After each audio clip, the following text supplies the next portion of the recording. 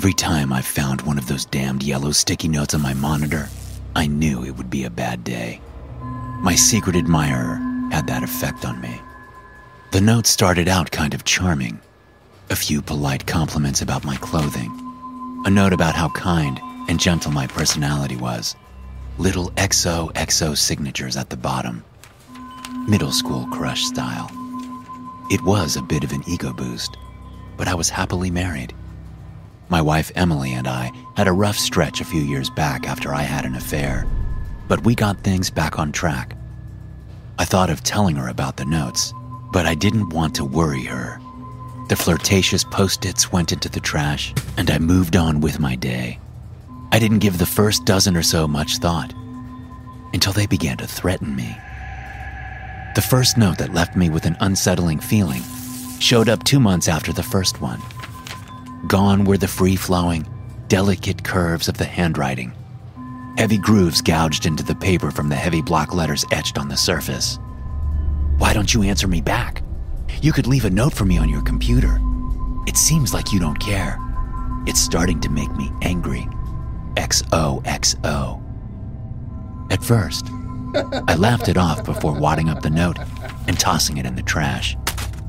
The idea of leaving a note for my admirer was ridiculous. They had never even mentioned wanting me to leave a reply before. How the hell was I supposed to know my computer monitor was like their own personal mailbox? 2 days later, when I arrived to work, there were 2 notes attached to my monitor. The first one was the angry message from a few days before. It had been uncrumpled and smoothed out. Underneath sat another note on clean, uncrinkled yellow paper. You just wad up my messages and throw them in the trash? What the hell is wrong with you? You used to be something special to me, but now I see you're just like every other guy I've met. I was wrong about you. You're a piece of garbage. XOXO. I felt a mixture of anger and relief at the note. Whoever this woman was, she didn't know me well enough to make judgment calls like that about me.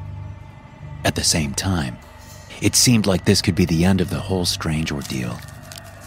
That time, I put the notes in my pocket and tossed them into a trash can in the parking garage on my way home. Whoever was leaving them, they were checking the trash in my office. With any luck, they would move on and get over their fixation. No such luck. Only a few days later, there was another sticky note on my monitor. This time it was neon green. Had they written me so many damn notes that their yellow pad had run out? My throat tightened as I pulled it from the screen and read, We all have our shortcomings, but I'm willing to forgive you. Please stop throwing away my notes. These little moments mean so much to me, and it hurts to know you don't feel the same. That's okay, though. Your feelings for me will change with time. If they don't, I may have to hurt someone. XOXO. I immediately took the note to the HR office. One of the reps read it. Her eyebrows raised and her head held back in surprise. She placed it down on her desk and pulled off her reading glasses. How long has this been going on, Paul? She asked me in a concerned tone. I'm not sure exactly, I said, scratching my head. They've left a dozen notes. 2 dozen, maybe. Do we have security cameras on the floor? No, she said, shaking her head. No cameras, I'm afraid. Too expensive. Same reason they laid off the security officer in the building. Post-COVID America isn't exactly thriving. She gave me a look of sympathy and told me to tell her if any more notes showed up on my computer.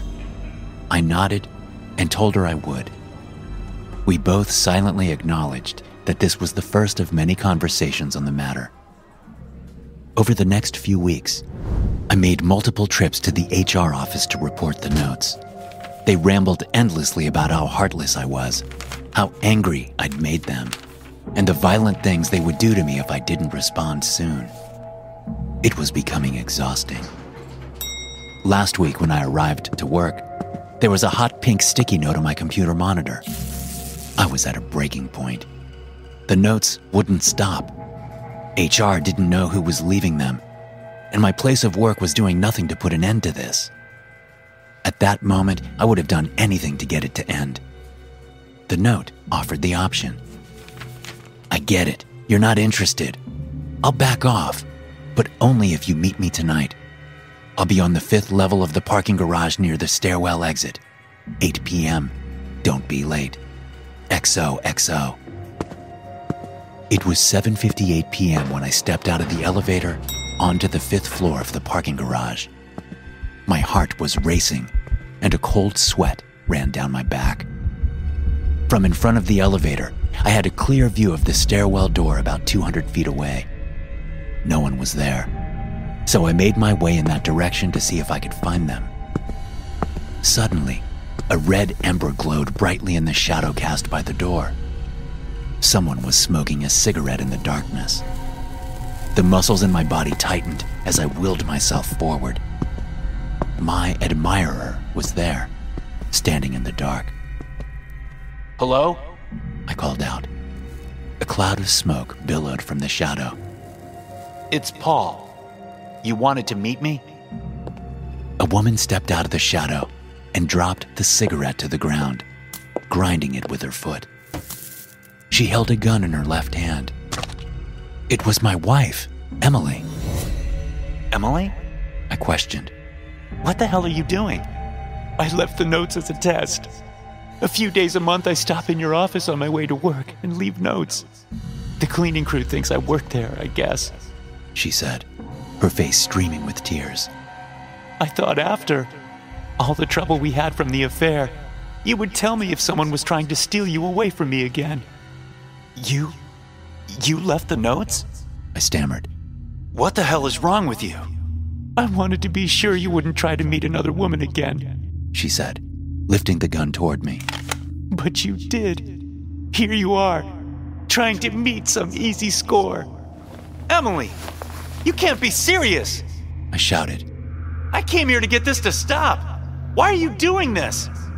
"I knew you would," she said, but was cut off by the eruption of police sirens. She looked toward the ramp at the flashing blue and red lights. "You called the police?" I nodded. "Of course I did," I exclaimed. "I thought someone was going to hurt me if..." The thunder of a gunshot was all I heard before the world went black. I woke up in a hospital. My entire body ached. There were thick white bandages wrapped around my midsection. A nurse saw that I was conscious and ran to find the doctor. A police officer was in a chair beside me. After my physician entered the room, they explained that my wife had shot me in the abdomen and fled the scene. A manhunt was underway, but they hadn't located her yet. A protective detail would remain with me at the hospital until I was released. They never found her. That was about 5 years ago. I've relocated since then. New state, new job, new life. It's been relatively peaceful until recently. You see, yesterday I headed into the office a bit before the sun came up. When I turned the light on, there it was. A bright yellow sticky note on the center of my computer monitor. Working for a residential property management firm is about as glamorous as it sounds. It's a decent living, but most of the tenants can drive you batshit crazy, especially at Martin Place. About half pay their rent late if they pay it at all. Eviction court takes up most of my time. Whenever I'm not booting out a squatter, I'm doing small repairs in the apartments. No one else in the office would take the place, so I got stuck with it. I can honestly say I never had a tenant I liked there, except for Doug Albertson. He was decent. In the beginning, anyway. In the end, he was the most abominable person I'd ever met. Doug moved into apartment 6, normal-seeming fella, mid-40s, no kids, work-from-home job. "Behavior modification," he said. "I meet with people over video chat to help them break their bad habits. Smoking, cursing, nail-biting, you name it, and I can put a stop to it." He had his groceries delivered and took only his trash out at night. Nice, but reclusive. The guy never called for any kind of maintenance. The most communication I had with him was the day I showed him the place. You'd see him now and again in the hall, but that was it. The rest of the building was chaos. Non-stop parties, drunks stumbling down the hallway, and druggies passed out on the stairs. Most of these miscreants were guests of Toby Hansen in apartment 7. He raised hell all day. I was walking down the stairs on a cold afternoon when I had one of my rare Doug sightings. He was walking up the steps with his mail. We waved to each other and mumbled hellos as we passed by. "Excuse me," Doug called out from the top of the stairs. "May I speak with you for a moment?" "Sure," I replied. "What you need, Doug?" He smiled uncomfortably and kicked his toe on the ground. You could tell he was uncomfortable. I looked at my watch to give him the silent hurry the hell up signal so we'd move things along. "The gentleman in apartment 7 keeps late hours," he said very politely. "Very noisy. Do you think you could talk to him for me?" "Sorry, Doug," I responded. "I've talked to Toby Hansen about a dozen times, telling him to keep that racket down. Son of a bitch ignores me. Can't evict him for being a turd. Kid pays his rent. Your best bet is to call the cops with a noise complaint. If the boy gets enough fines, maybe he'll shut up.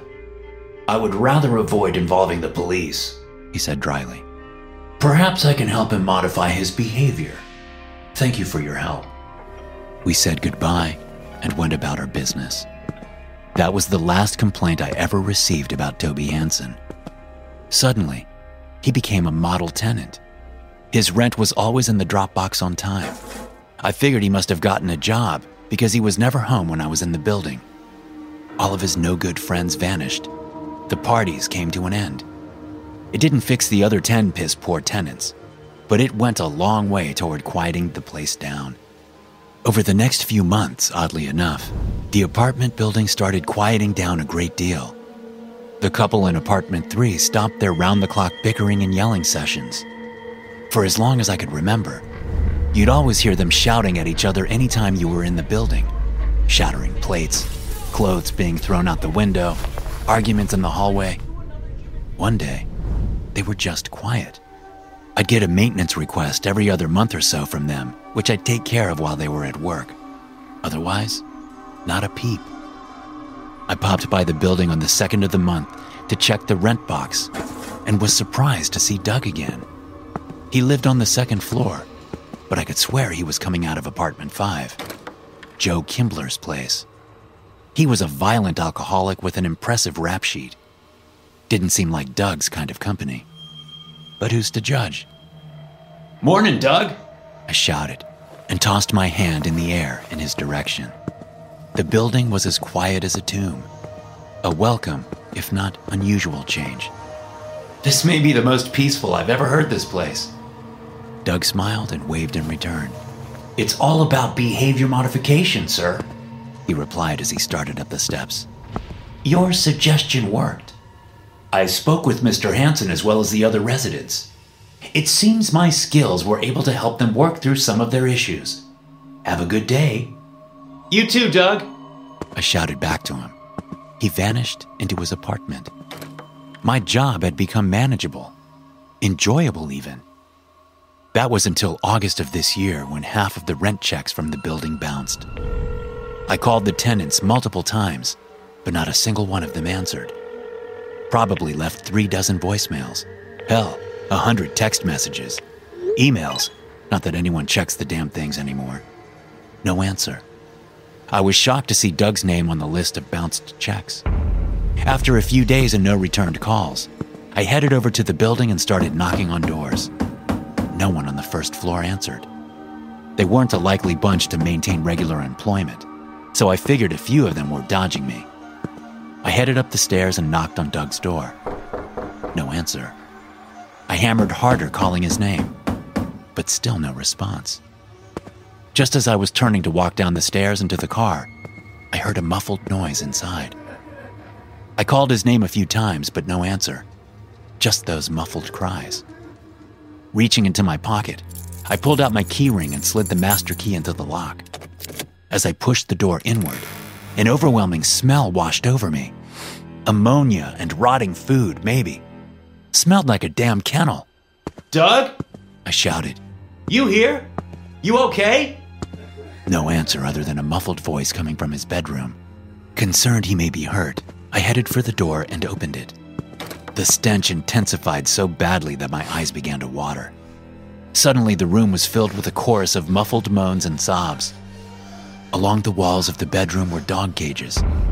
Inside each one was one of the building tenants. Their ankles and wrists were tethered together, dirty rags in their mouths, and shock collars around their necks. On a table in the center of the room sat a single sheet of paper. I picked it up and read the brief script. I apologize for the bad check, sir. Some things cannot be avoided. I won't be returning. But as a thank you for the wonderful accommodations, I have completed my behavior modification sessions with your tenants. They shall trouble you no longer. Yours respectfully, Doug Albertson. The following is a recording transcript for police use only. Any unauthorized distribution of this material could result in punitive action. Is the recorder on? I don't see the red light. Wait. Okay, I see it now. Sorry. I'm just a little nervous. Look, Bob always seemed like a decent enough guy. He was a little quiet, sure, but very friendly. Working as an accountant at an insurance company isn't the most exciting job in the world, and doesn't tend to attract the most exciting people either. We didn't know him well enough, even though he'd been there about a decade. His office was pretty sterile. No picture of a wife or a husband, for that matter. No pictures of children. He never shared personal details about his life.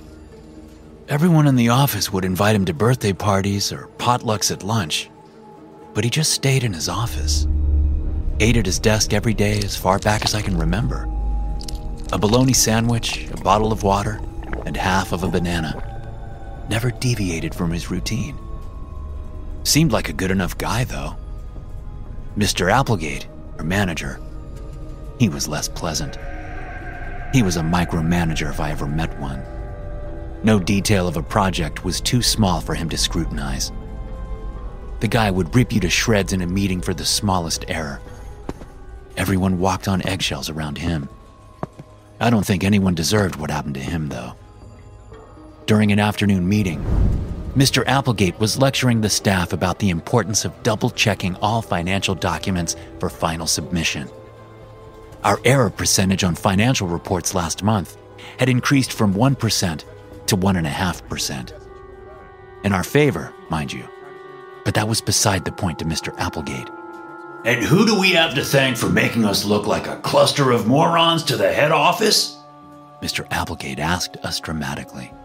Bob Brooks, accountant extraordinaire. Stand up, Bob, so we can give you a round of applause for sending out the wrong numbers. Bob stood hesitantly as Mr. Applegate clapped loudly. No one else joined him. We just felt bad for Bob. We'd all taken our share of insults over the years, but we'd never seen Mr. Applegate go after Bob. Sometime in March, Mr. Applegate stopped showing up to work. It was out of the blue. He had worked there for over 20 years, and you could set your watch by the time he walked in the door each day. Things went on as usual for a few days, but it became clear he wasn't coming back. He ignored every phone call or email sent his way. A rep from corporate stopped by at the end of the week and called Bob into the conference room. The rep had decided Bob would be our interim manager until the position was filled. Most of us were indifferent. He wasn't anyone's friend, but no one disliked him. To our surprise, Bob was a fantastic manager. The office ran more smoothly than ever. Productivity was up. We weren't being micromanaged.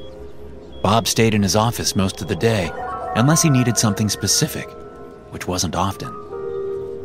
He took care of the corporate side of things, and we took care of the day-to-day operations. It was nice, really. At the end of the last quarter, Bob surprised us with a big announcement. According to the main office, he said quietly. Our numbers are the highest in the state. You have all done excellent work. As a reward, we will have a barbecue in the empty field beside the parking lot. I will put a sign-up sheet on the break room door for sides and drinks, but I'll bring the main course. With that, he headed back to his office. The day of the cookout arrived and we all met in the field at the end of the day.